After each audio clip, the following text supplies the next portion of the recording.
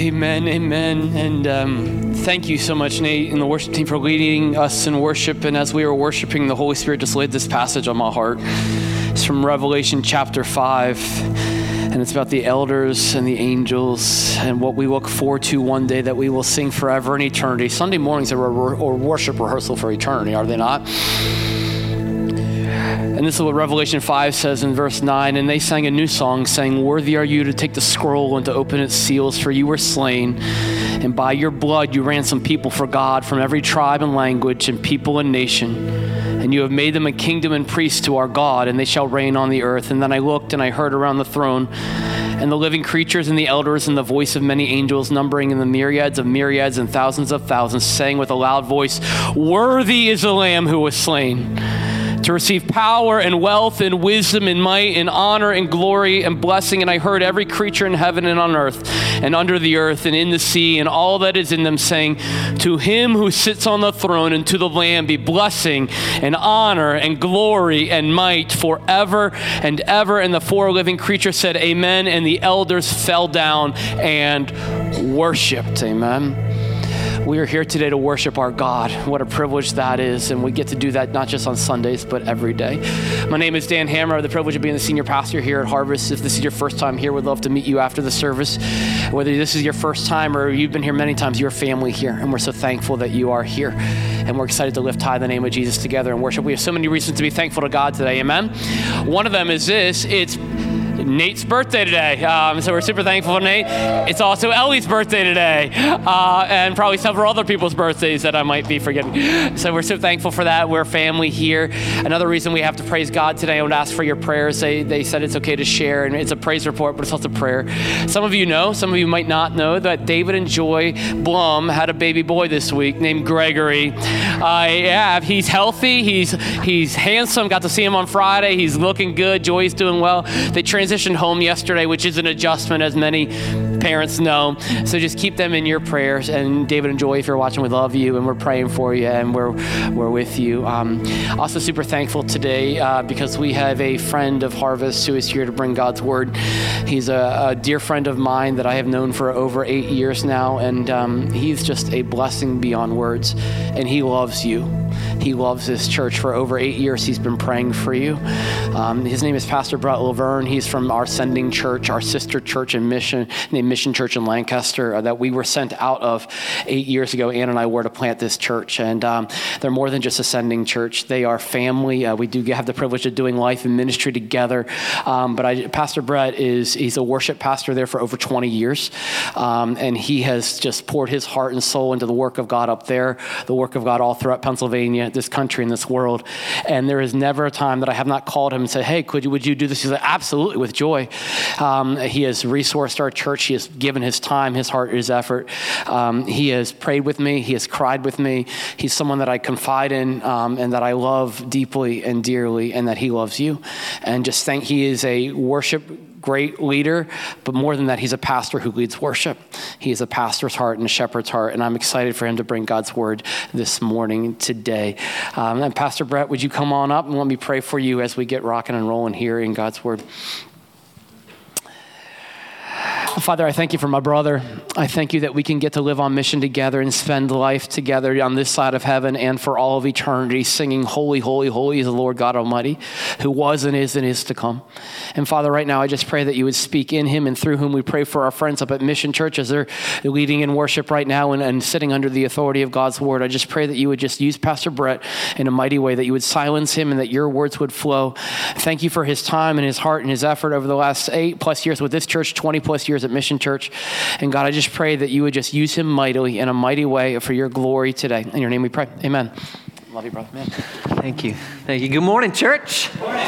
Good morning. Why don't you guys turn to Ephesians chapter 6. And while you're turning there, I just want to bring you greetings this morning from Mission Church in Lancaster, Pennsylvania. I said to Pastor Dan this morning that being here at Harvest Bible Chapel, which is what we used to be called, I might slip up and call our church Harvest.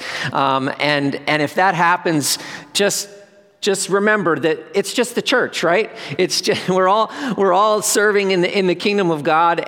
But we do have, you know how sometimes you have the jar at your house that you have to put like $1 in or something like that. Well, we have multiple jars at our church because we've been called different things over the years. We started out as New Song, then we changed to Harvest, now we're Mission, and Lord willing, that's going to be the name that we keep for quite a long time because changing your name tends to be an expensive endeavor. But anyway, I want to bring you greetings from Mission Church, and we love your church. We love you guys so much and what God is doing through you. I want to bring you greetings as well from Pastor Jerry, who's preaching this morning. If you think of it, if God just prompts you this morning, pray for him because he is actually probably wrapping up his first message of the morning right now, but he was not feeling well. So if you think of it, if God prompts you, just be praying for him this morning. He is such a faithful leader. He's such a powerful and passionate preacher of God's word. And he loves this church as well. And like I said, we love this church. And Pastor Dan, I just love you so much. You guys have an awesome pastor. You really do. Yeah. Praise God for that. And praise God for that. I got to say that I think Dan Hammer might be the most encouraging person on the planet. Like, I get text messages from him that are no less than 500 characters and always gushing with just thank you, love you, hope you're doing well, how's your family, love partnering together with you in the mission. And Dan, the feeling is so mutual. I know my texts come back a little bit shorter than that, but there's a lot packed into those few words that I tend to text back to you. I just love you so much. And I am so excited that God has brought Nate Pine to you guys. You can clap your hands for that as well. I've talked with Nate a number of times on the phone prior to you guys coming together to partner in ministry as well. And I agree with what Dan has shared to me about you is that you are someone with tremendous depth.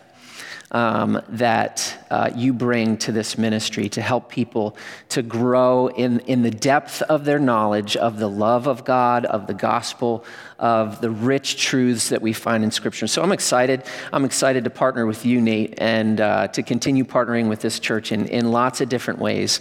So it feels like family here. It really does.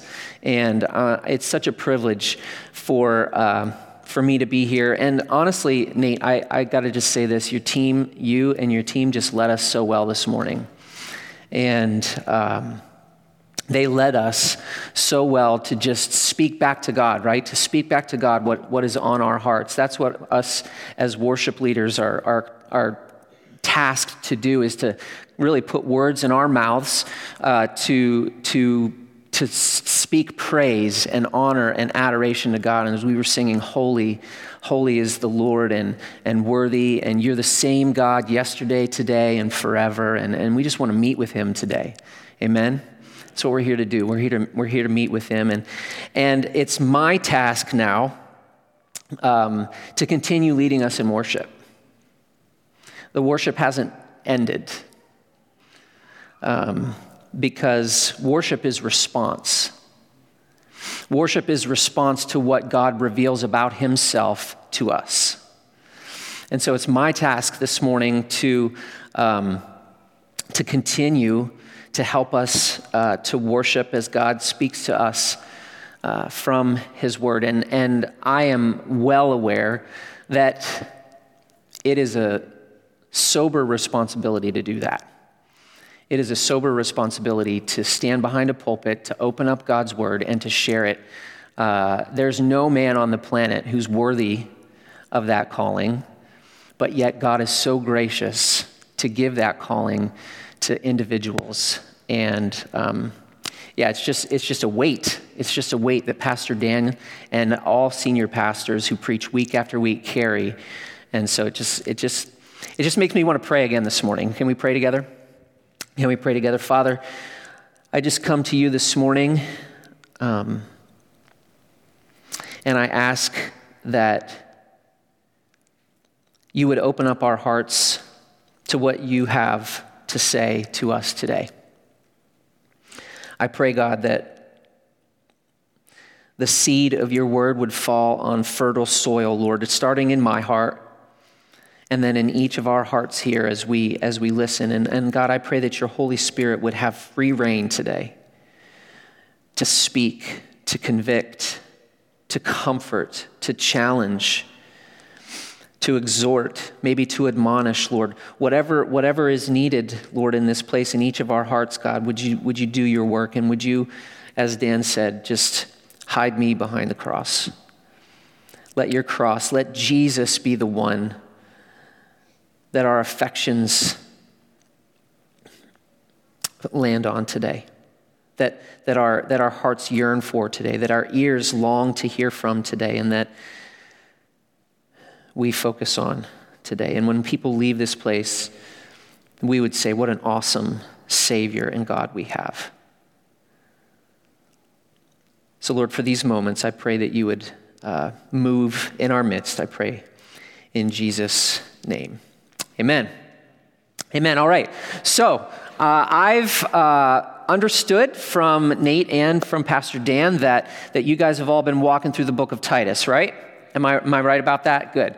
You can talk to me. You can tell me stuff because that's just it's so helpful to someone who's preaching God's word to know that they heard what I said. Yeah, they're tracking, right? Right. So bobbing heads and not in like trying to stay awake kind of bobbing heads, but like bobbing heads. Yes, we're with you, preacher. But I understand that you guys are in the book of Titus, and particularly just most recently in Titus chapter 2, I had a chance to listen to Pastor Dan's message from last Sunday about masters and slaves, right? Or the contemporary sort of application of that being bosses and employees. And if you look at the whole of Titus chapter 2, and you think about older women and older men and younger men and how we relate to one another in the body of Christ, in the church, and then you think about what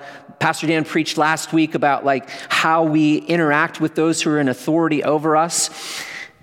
Let me ask you, what do you think when people begin to apply these principles to their lives? What do you think is going to happen?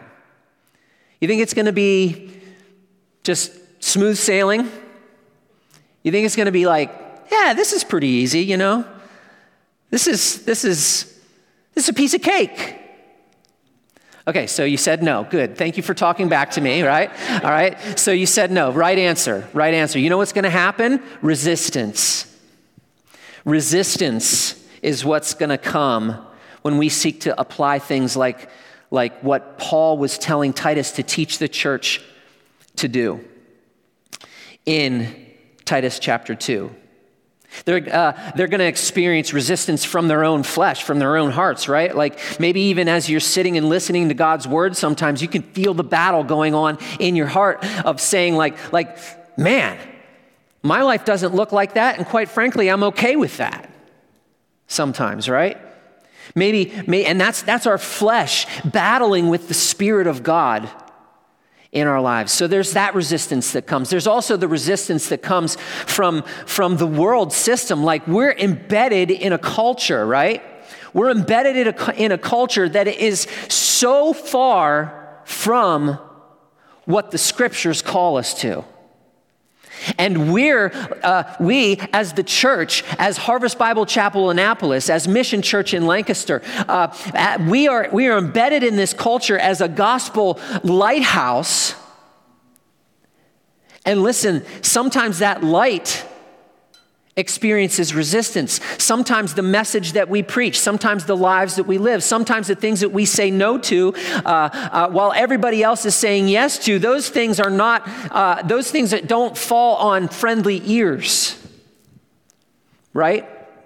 So we can experience resistance in that way, and then we can experience resistance from the enemy himself, from the devil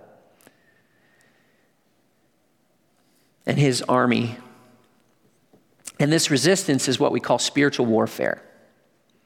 This resistance is what we call spiritual warfare. And so that's what we're going to talk about today. You know, I know that when Pastor Dan has come to Lancaster and he's preached at our church, man, it's such a breath of fresh air. And God has used the few times that he has come to our church to just really do special things in our midst. We've talked about his messages long beyond when he preached them. And I know that you guys get that kind of preaching every week. And so I know that all of you 100% are 100% in on applying every single word that he says to your lives, right? Right?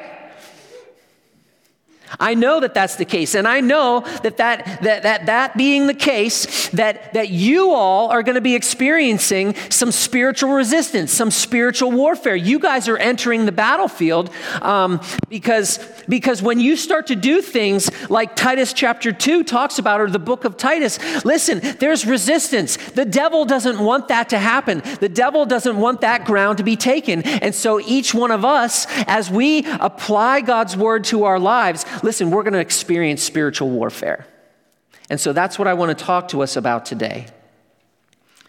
You know, maybe you've been sharing the gospel with people in your lives and experiencing rejection or ridicule. Maybe your spiritual battle has been with the doubt, with the discouragement, with the grief that comes with just tremendous personal loss. Maybe you've lost a loved one. We deal, the economy today, inflation, all of that stuff, like financial struggles are happening in our lives. And that can be a spiritual battle within our hearts as we battle worry, right? As we get anxious over, am I going to be able to pay my bills? Relational struggles. These things are all happening. So we need to take a moment, pause today from the book of Titus and look at Ephesians chapter 6 and what Paul has to say about spiritual warfare. So just to set up the context a little bit, I want to talk about the book of Ephesians. It's written by the Apostle Paul to a church that he planted, that he spent 3 years ministering at. And this book, after he left Ephesus, he writes back to the church in Ephesus and asks this letter that goes to Ephesus to be passed around to the other churches that are in that region. And it's really this manifesto on what it means to be the people of God in Christ. And it talks about how to live out our identity in Christ in community with one another, as well as in our homes. And kind of like what Paul has been talking about in the book of Titus.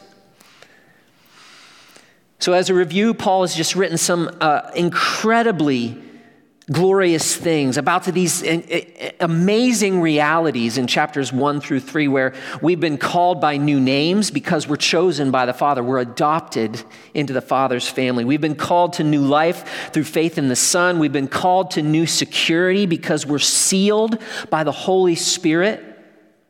We've been called to a new family. We're peace with God. And get this, even our former enemies is not only possible, but normal in the family of God.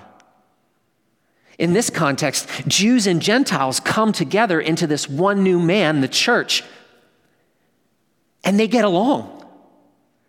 Anybody ever have an experience of it's maybe a little difficult to get with someone and get along with someone in church?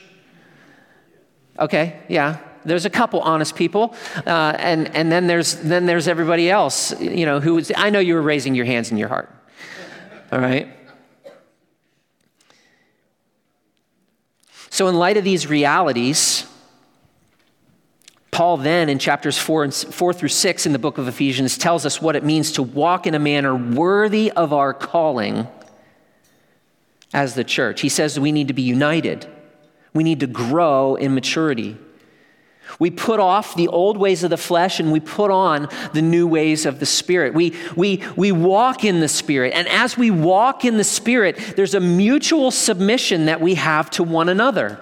And then Paul outlines what this mutual submission is in what's known as a household text at the end of chapter 5 and the beginning of chapter 6, where he addresses husbands and wives. And he addresses parents and children. He addresses masters and slaves. And he says in those places how we're supposed to relate to one another, very much similar to what you've been studying in Titus. And then, interestingly, he quickly switches gears and starts to talk about the armor of God. This idea that we're in a spiritual battle, that there's spiritual warfare going on in our lives. And you have to ask the question, why? Why does Paul make this quick transition from talking about what's happening in our homes and our regular lives into this like heavenly reality stuff of spiritual warfare? Well, I think it's because healthy homes are the building blocks of healthy churches. And healthy churches are what God uses to make disciples and multiply other churches. Friends, this is what the mission is, right? We are established in our homes. We're established in our individual relationship with God, which helps us to become established in our homes, which then helps us to become a healthy church, which then a healthy church then grows and multiplies and plants other churches. And when that happens, the mission is being fulfilled. The Great Commission that Jesus gave to us is being fulfilled. And Satan sits back on his couch and says, that's all right with me, right? No, Satan is not going to sit back and let that happen. He doesn't want the church to take ground that was his. He's going to resist that. He's going to fight that.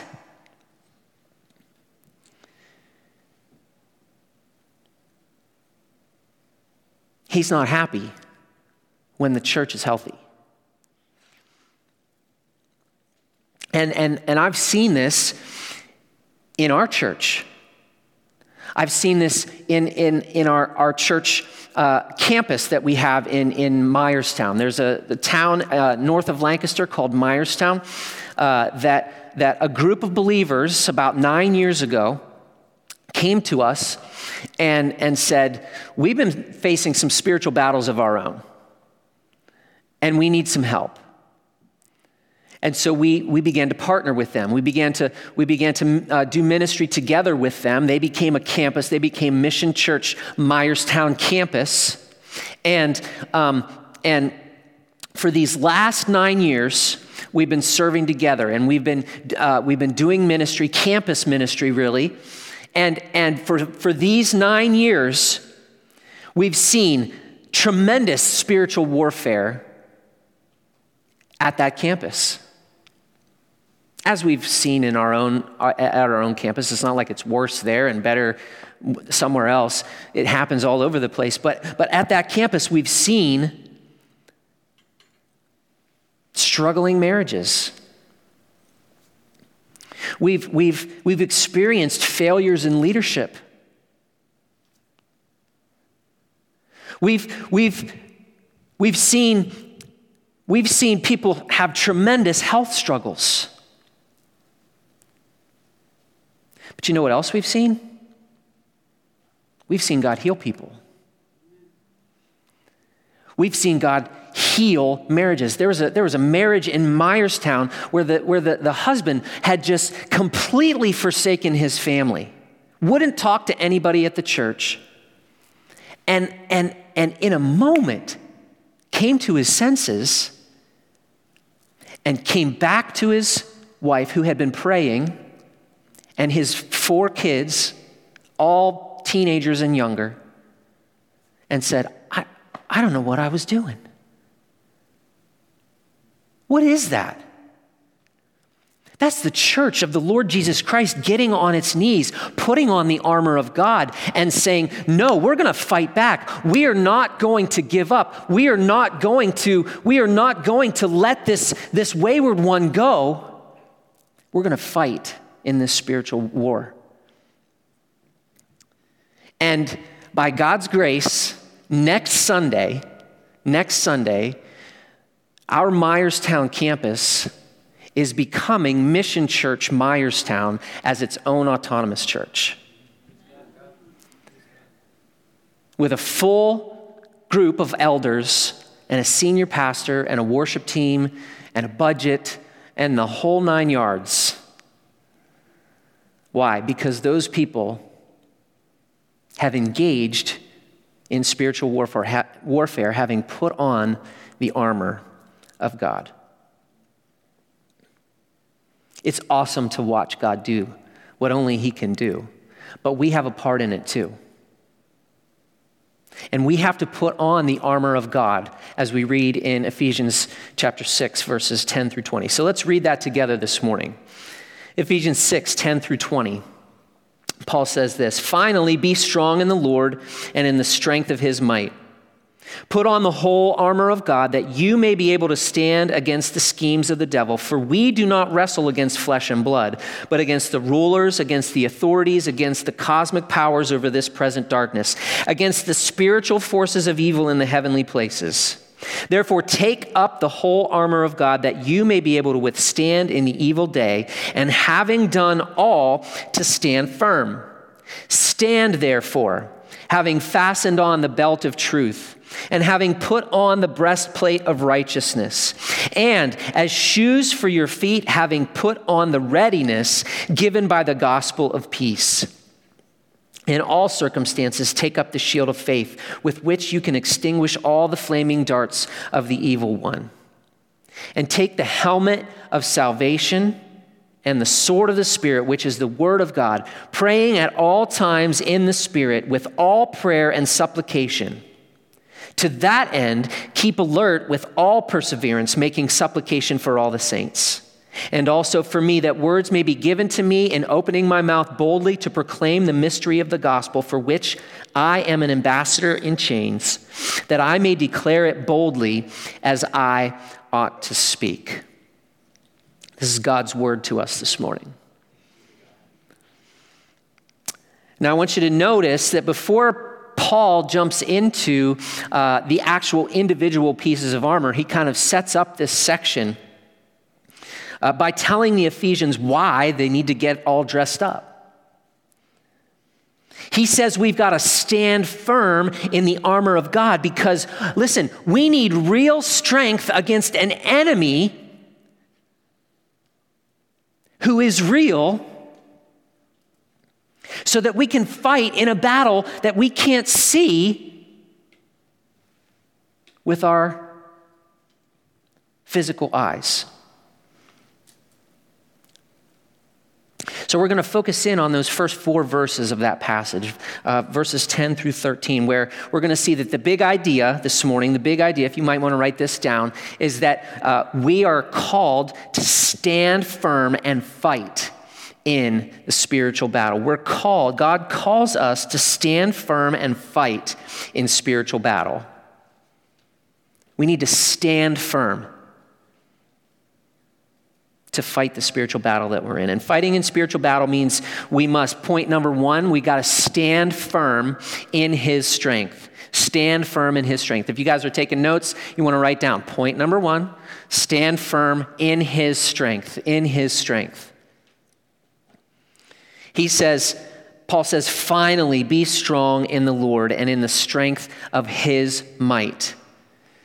He starts off by saying finally, which means from this point forward. So is it just like this thing like, well, you know what? We're at the end of the book. How am I going to end the book today? Finally, let's just talk about this little thing.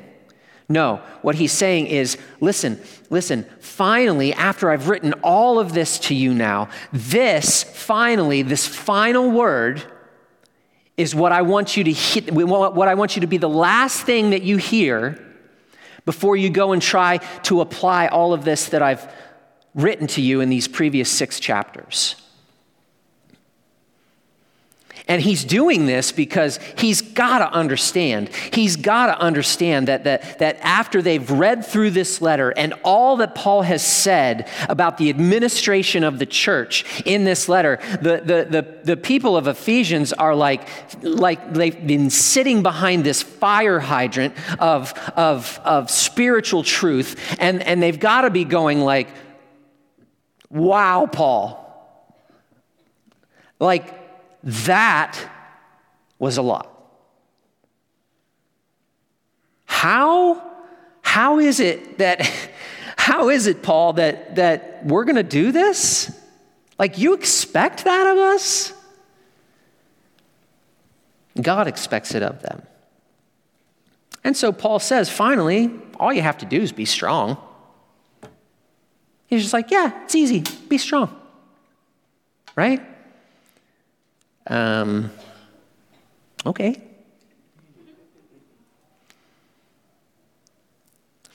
So we lose a little bit of what Paul's actually saying here in the English translation.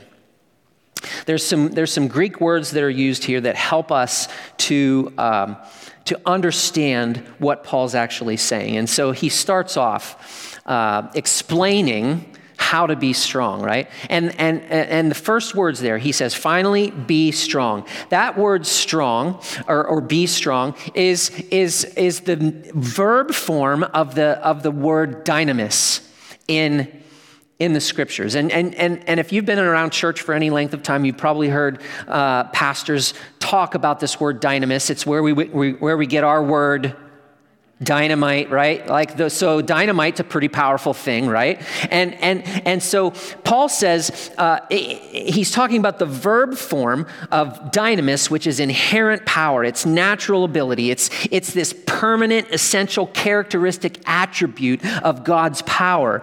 But the verb form, the tense that he's using here, is what is called a passive imperative. Imperative is a command, but passive means passive. And so what it's saying, it could be actually translated as be made strong. Because what happens with a passive imperative is the subject of the verb is being acted upon from the outside. It's being acted upon from the outside. So the subject of the verb is not the one who's doing the action. The subject of the verb is the one who's being acted upon. And so what Paul's saying here is that we are to be made strong.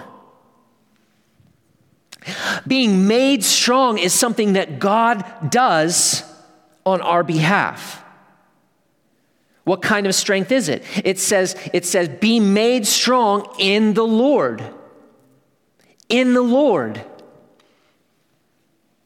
And then he goes on to say, be strong or be made strong in the Lord and in the strength of his might. In the strength, that word strength is the Greek word kratos, which is another word that can be translated, it's kind of a synonym for power, for strength, for might. And what it means is that it's a demonstrated, clear, obvious power. It's manifested.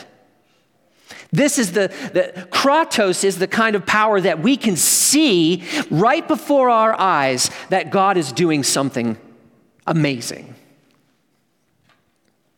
So he says, be made strong in the Lord and in the strength of his might. That word might is the Greek word ischus, another synonym for this idea of power or strength. It means endowed physical power, but notice whose power it is. It's his might. It's his ischus. So in this one phrase, this one sentence in this verse, we see three synonyms for power. All of them have slightly different emphases, but all of them are pointing to what? They're all pointing to the power of God. So the idea here is that if we try to fight spiritual battles on our own, with our own strength, we're done for. We will lose. But if we are made strong in the strength of his might, we can't lose. So how do we do this? I'm supposed to be strong, but I'm supposed to be made strong. So maybe this is the way. Maybe this is how you do it. Maybe you're just like, okay, God, make me strong.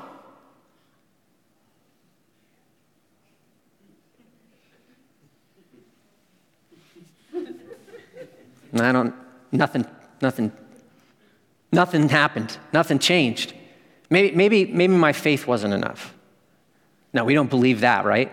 Maybe I just need to go. Maybe I just keep knocking on the door of heaven, right? Make me strong, Lord. Make me strong. But I need that kind of quick. Friends, you know that I'm being goofy, right? You know that I'm being silly. That's not how it works. See, we're made strong in the strength of the Lord. But God calls us to more than just this mystical passivity that expects God to wave the magic wand over us and poof, I'm a spiritual Dwayne Johnson, right?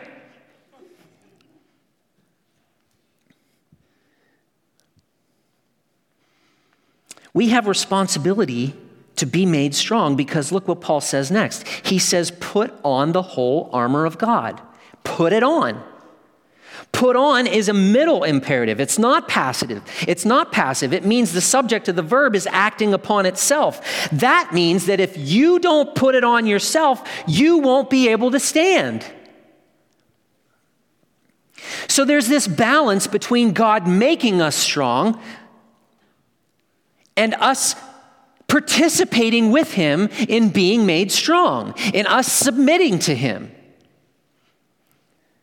This is the dynamic, this is the balance, this is the healthy tension in spiritual warfare, but it's a healthy tension in so many other areas of our Christian lives. It's the same thing with ministry. Colossians 1:29, Paul is talking about him preaching the gospel and ministering and teaching, and he says, for this I toil, struggling with all his energy that he powerfully works within me. You see both.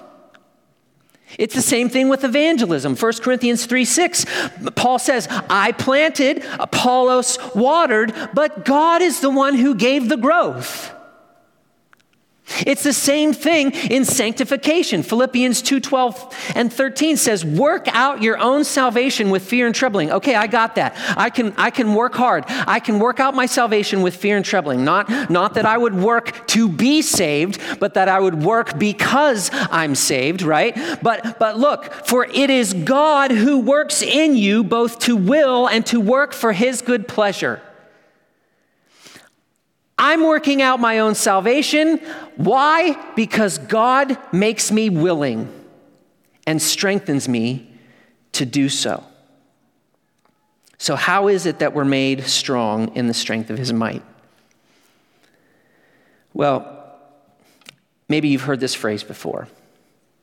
When we work, we work. But when we pray, God works. When we work, but when we pray, God works. We're made strong, friends. We put on the armor when we get in our prayer closet, when we spend time with God meditating on, rejoicing in, and thanking God in prayer for the truth that he's revealed to us. He's revealed his truth to us for the righteousness that he's imputed to us through Christ, for the peace we have in the gospel. Do you notice how these are lining up with the armor? For the peace we have in the gospel, for the faith he's gifted to us, for the salvation he's purchased for us, for the word he's spoken to us, and for the access that we have to him in prayer.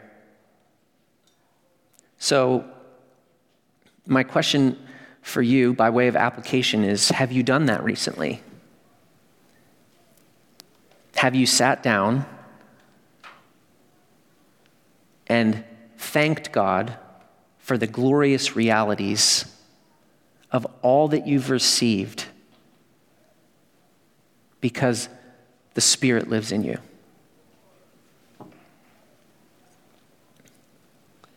Or maybe the better question is, when's the next time you're going to do it?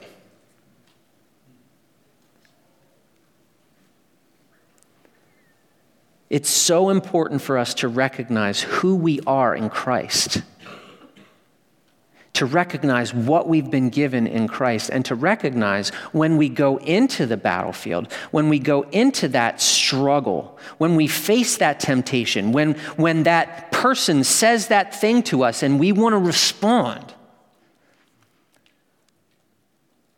No, I'm saved.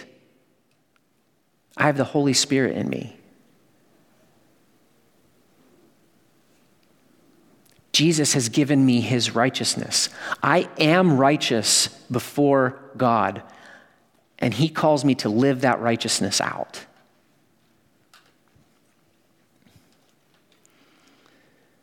Friends, the armor of God that we read about in this passage is the strength that he's talking about. It is his might. And Paul tells us to put on the whole armor, every single piece, because if we don't, there's no way we're going to be able to. Point number 2, stand firm against spiritual enemies. Stand firm against spiritual enemies. So before we talk about who the enemy is, let's look at who the enemy isn't, because verse 12 says we don't wrestle against flesh and blood. We don't wrestle against flesh and blood. So that's who we don't wrestle against. So guess what? The enemy is not the person who cut you off on the way to church this morning. The enemy is not the child or the spouse who didn't clean up after themselves this week. It's not the opposing team or their coach. It's not the coworker that got the promotion over you or the boss who gave it to them. A little bit of application from last Sunday. It's not the mechanic who overcharged you. It's not the customer service person you spoke to on the phone or their supervisor or their supervisor.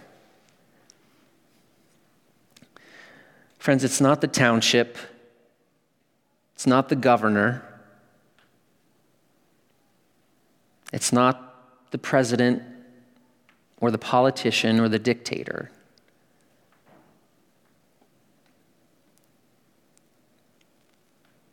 We don't wrestle against flesh and blood.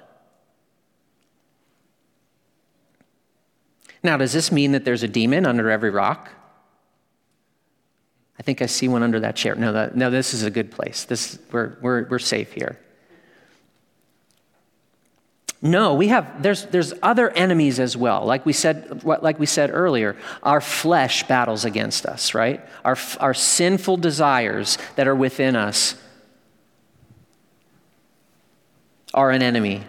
The world system outside of us. But the point here that I think Paul is making is that sometimes we just need to take a step back from the situations that we face and the surface issues that we see with our physical eyes, and we need to have discernment about what's going on behind the scenes. There are all kinds of unseen influences that are happening with every situation that we face. There's psychological ones, physiological ones, emotional ones, even sociological systems that are set up that are at play in every difficult situation that we face. But friends, don't forget that there's always, and maybe even primarily, a very real spiritual enemy who is roaring like a lion, seeking whom he would want to devour. And that enemy is the devil himself. I mean, that's what this is God's word to us, friends. This is real.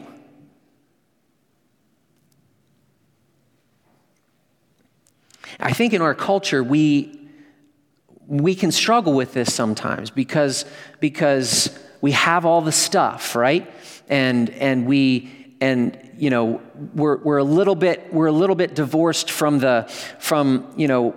the typical, like nobody's carving idols, right? And nobody's bowing down to these carved idols, but we have these idols. And listen, with the carved idol or with the metaphysical idol, there are spiritual forces behind those things that are drawing us away from God.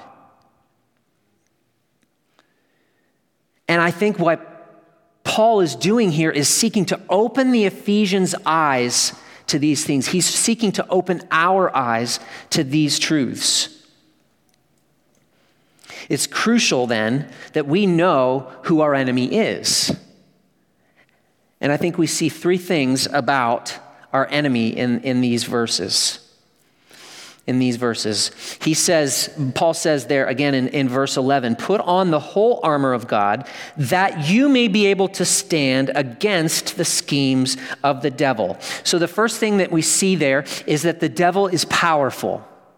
How do we get that? Well, what we can do is look at that verse in the negative. Look at that verse in the negative. Paul states it in the positive, but if we would say, if we don't put on the whole armor of God, what? We won't be able to stand against his schemes. Why? Because the devil is powerful.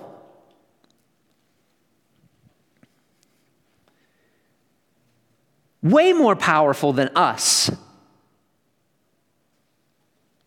as human beings. Secondly, we see that he's crafty because it says he's a schemer. He's scheming. We need to stand against the schemes of the devil. So he's scheming, he's crafty, he's cunning, he's planning, he's plotting, he's strategic, and he's subtle. He's subtle, friends. What are his schemes? Well, let's just look at the armor that we've been given. We wear a belt of truth, right? So Satan lies to cloud the truth. John 8:44 says he's a liar and the father of lies. We have a breastplate of righteousness, so he tempts us toward unrighteousness. In verse 3 of chapter 4 of Matthew, he's tempting Jesus. We wear shoes of the gospel of peace. So the evil one causes suffering to steal our peace. 1 Peter 5:8-9 says, your adversary, the devil, prowls around like a roaring lion, seeking someone to devour. Resist him firm in your faith, knowing that the same kinds of suffering, the suffering that was brought about by that roaring lion, are being experienced by your brotherhood throughout the world. There's a shield of faith, so he blinds people to saving faith in 2 Corinthians 4. We wear a helmet of salvation, so what does the evil one do? He accuses us. Listen, when he tempts us and we fall to that temptation, he then stands over us and accuses us and says, ha, look what you did. How can you call yourself a Christian? We've got a sword. That's the word of God, but Satan actually can take that sometimes and twist it and try to use it to deceive us. In Genesis 3, he says to Eve, right, did God actually say that? In Matthew 4, he actually tries to use that tactic on Jesus by quoting God's word to Jesus himself, to try to trick Jesus into doing what he shouldn't. Friends, these things are subtle. John Stott says this about Satan's tactics. He says it is because the devil seldom attacks openly, preferring darkness to light, that when he transforms himself into an angel of light, we're caught unsuspecting. He's a dangerous wolf, but enters Christ's flock in the disguise of a sheep. Sometimes he roars like a lion, but more often is as subtle as a serpent. We must not imagine, therefore, that open persecution and open temptation to sin are his only or even his most common weapons. He prefers to seduce us into compromise and to deceive us into error. So we need to be aware. We need to be watching. Because he's crafty, he's a schemer, he's powerful. And the third thing is he's evil. He leads these forces of evil. The passage talks about this present darkness, right? And the Greek word that's used here for evil is poneria. And it's defined as the active exercise of a vicious disposition. The active exercise of a vicious disposition. So if you can imagine the most vicious disposition, like the junkyard dog or whatever comes to your mind that is vicious, and then imagine that vicious thing coming after you. That's the evil that we face. That's what we're wrestling with. And even talking about this morning, it could be scary for some of us. It should result in some gravity in our hearts, in our minds, some caution. Because Satan is not to be trifled with. We cannot take him lightly. But before we get freaked out and paralyzed by this, we gotta remember that there are some things that the devil and his demons are not. Number one, they're not all powerful. Only our God is all powerful. Jesus tells the demons what to do, and they have to obey him, right? The demons and the devil himself, they're not all knowing either. They don't know everything. God does. They're also not omnipresent. They're not everywhere all the time. Think about this. Jesus casts the demons out of the demoniac and he sends them into the pigs. What happens? They go from one place to another. They're not in both places at the same time. They're not omnipresent. But our God is. And friends, we need to remember this. God's word teaches us this and gives us comfort. We, as believers in Jesus Christ, as a believer in Jesus Christ, you are protected from demon possession. You are protected from demon possession. But if you're not a believer, if you don't have the Holy Spirit within you, you're susceptible.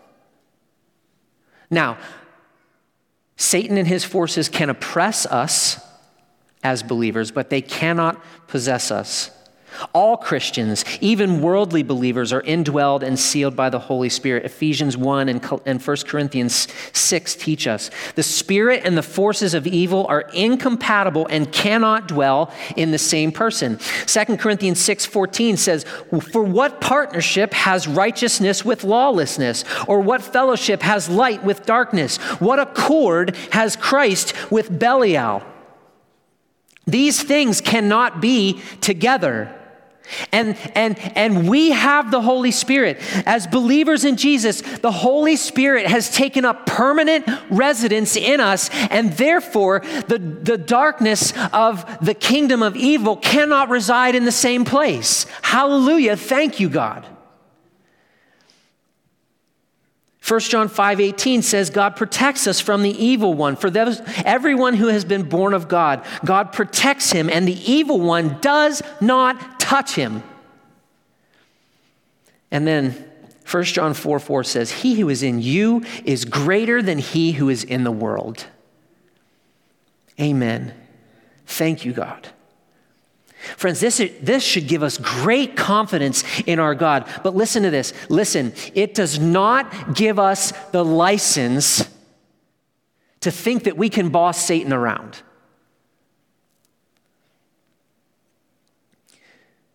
Because even the archangel Michael didn't presume to do that. In Jude chapter 9, it says, "But when the archangel Michael, contending with the devil, was disputing about the body of Moses, he did not presume to pronounce a blasphemous judgment, but said, 'The Lord rebuke you.'"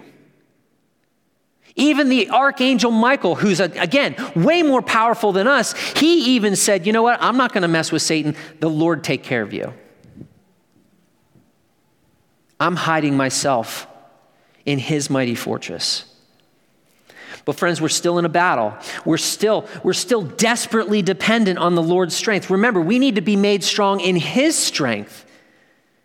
And that is so crucial because this fight that we're in, this battle that we're in, is called wrestling. It's wrestling. It says we don't wrestle against flesh and blood, but we do wrestle against the rulers, authorities, cosmic powers, and spiritual forces of evil in the heavenly places. And what is wrestling?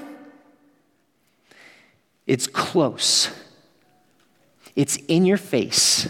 It's hand-to-hand combat. Friends, spiritual battle, spiritual warfare is not like launching a grenade. It's not a spiritual drone strike. It's not stealth bombers. It's grappling. It's intense. It's grueling. It can sometimes be violent. And we fight with a sword and a shield and a helmet and a breastplate and a belt and shoes.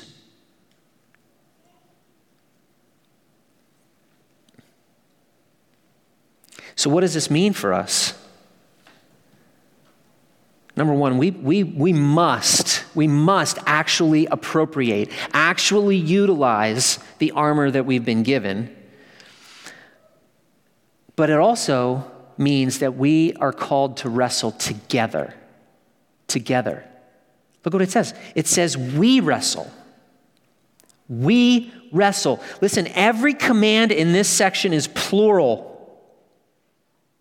Every command is given to the entire church, not just individuals. It's not, the spiritual battle that we're in is not just a solo match. Maybe it's more like a tag team match, or you know what, even better yet, maybe it's like a battle royale, right? We're all in the ring together. We're all fighting on each other's behalves. We all come to help one another. When one person goes down, the other two pick him up.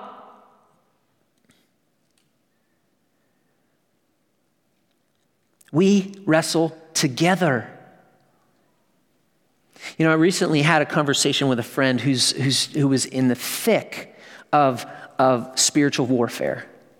Just these thoughts, and this guy is normally very upbeat, very positive, very just, and he was battling all of these discouraging thoughts, insecurity, doubts, questioning God's calling in his life.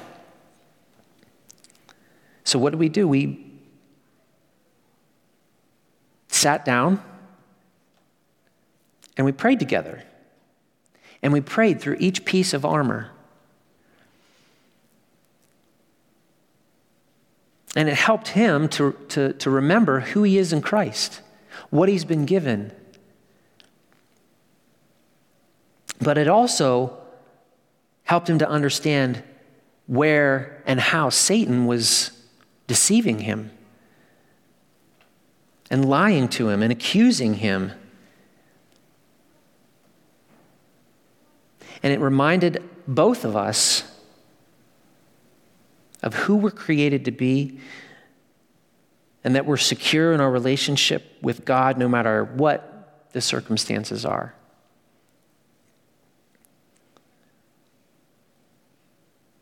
So maybe just take a moment. I don't know if you need to close your eyes or just in your heart, just ask the Lord, like, God, is there someone in my life that you would want me to pray with in this way? Who needs to know that they're in the truth, that they're righteous in God's sight, that they've received faith, that they know the Word of God?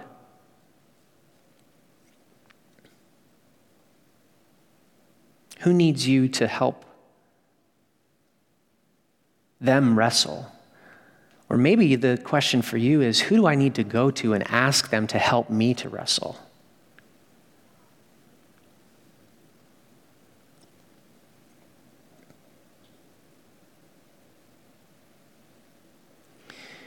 Friends, when we come alongside each other in the battle, it helps us.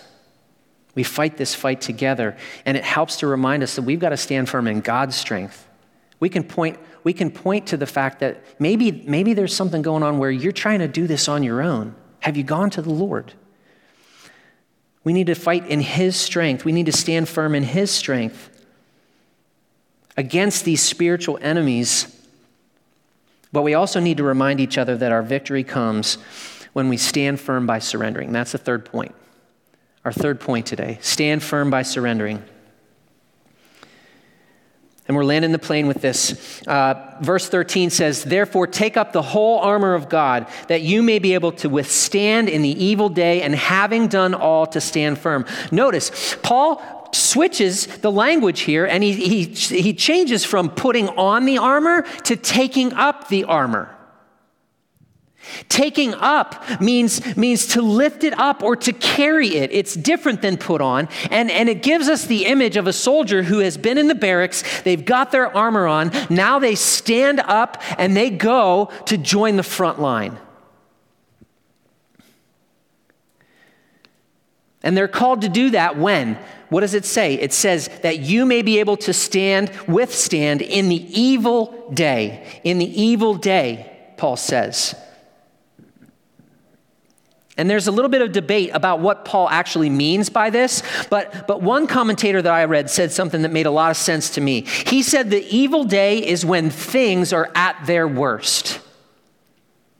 So meaning on Satan's best day, the day when he's done all he can, he's launched all his fiery arrows and he's exhausted all of his schemes. If we, having done all, having put on all and taken up all the armor, we will most certainly stand firm. Stand firm. Stand firm.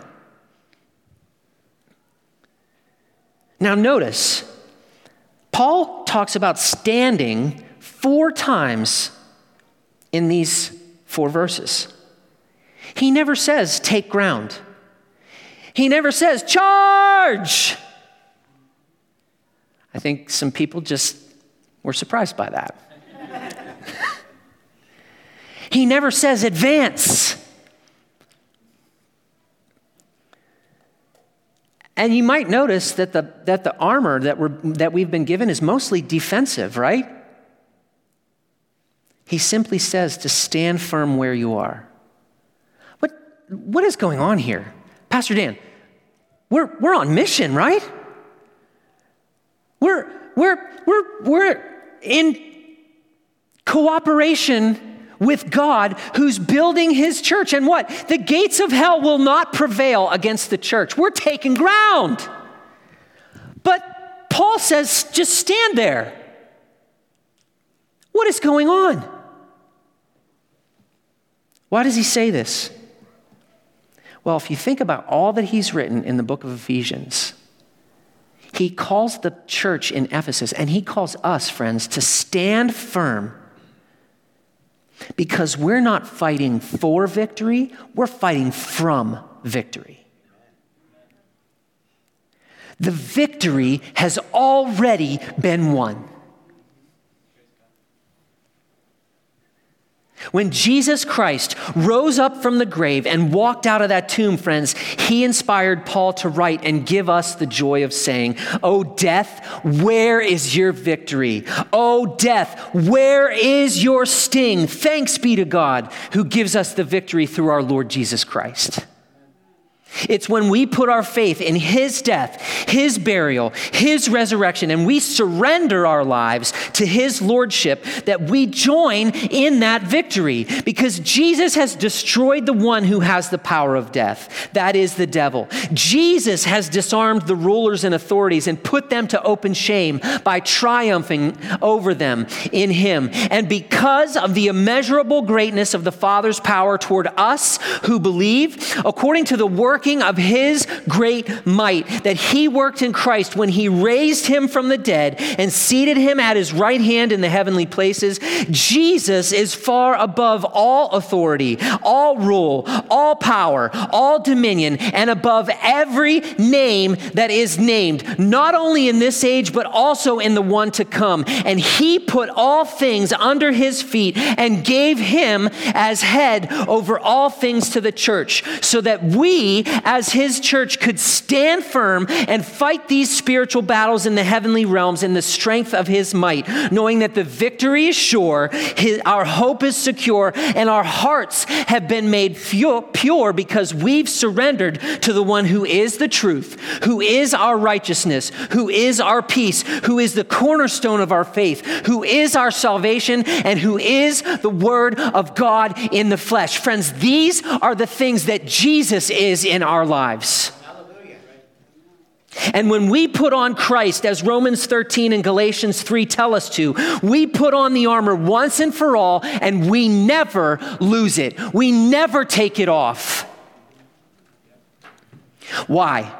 And this is the last thing that I want us to see this morning, because remember in Ephesians 6:10, those Greek words, dunamis, and kratos, and ischus, the power, the might, the strength that secures that armor to our frame is also the exact same dunamis and kratos and ischus that Ephesians 1:19 and 20 says raised Jesus from the dead and seated him at the right hand of the Father in the heavenly places. Paul uses the exact same three words in both of those verses. And in Ephesians 1, he says that this power is what he used to raise Christ from the dead and seat him at his right hand in the heavenly places. Friends, the power of the resurrection is the exact same power that secures us in the armor of God.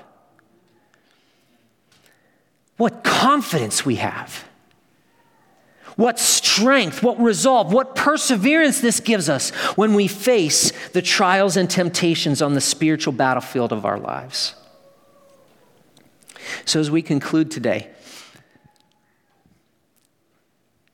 we need to be clear.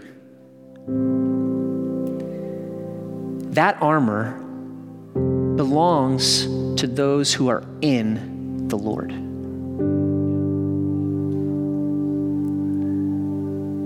Those who believe that they're sinners who can't save themselves and have placed their faith on a risen Savior who paid the penalty for our sin. He had no sin of his own. And he defeated the power of death and rose from the grave and ascended into heaven and sent his Holy Spirit to dwell in the hearts of those who place their faith in that message. Of those who by faith choose to believe that we can't fight spiritual battles on our own. That we aren't good enough to earn salvation and righteousness before a holy God. Friends, the strength is not within us. Our culture is telling us to find strength within ourselves for everything. But we don't have it. We don't. God does. But when we access that power and we surrender to his lordship in our lives, friends, that's where we find victory. And I recognize that we're in a military community here, and surrender is like the last word on the list.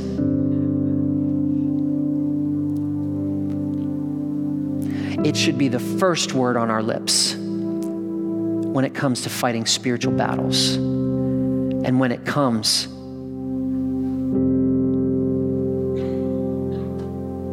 to salvation. Surrender is the way to victory. Friends, surrender your life to Jesus, and he will place you in a position to fight from victory, to stand firm. Father, we come to you this morning.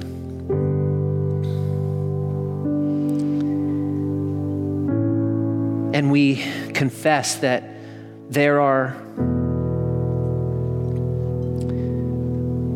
so many times when we have failed to put on the armor of God. We have failed to recognize that we have access to your strength, that we have access to so many things that you've given us in our Lord Jesus Christ. Forgive us. Forgive us for fighting in our own strength. And God, would you help us to relinquish the idea that the strength is within us. The strength is in you.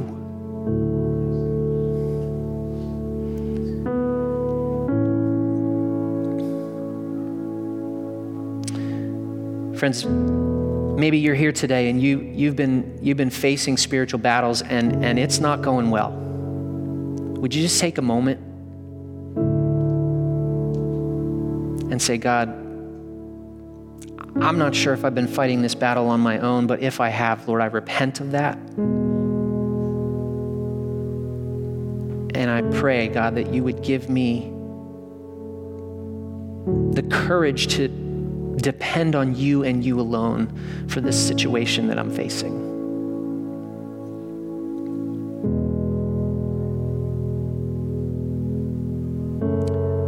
God, we know beyond a shadow of a doubt that you fight for us,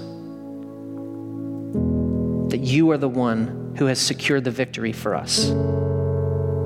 Would you help us to live in that security? Would you help us to stand firm in that strength? Would you help us to fight from that position, Lord?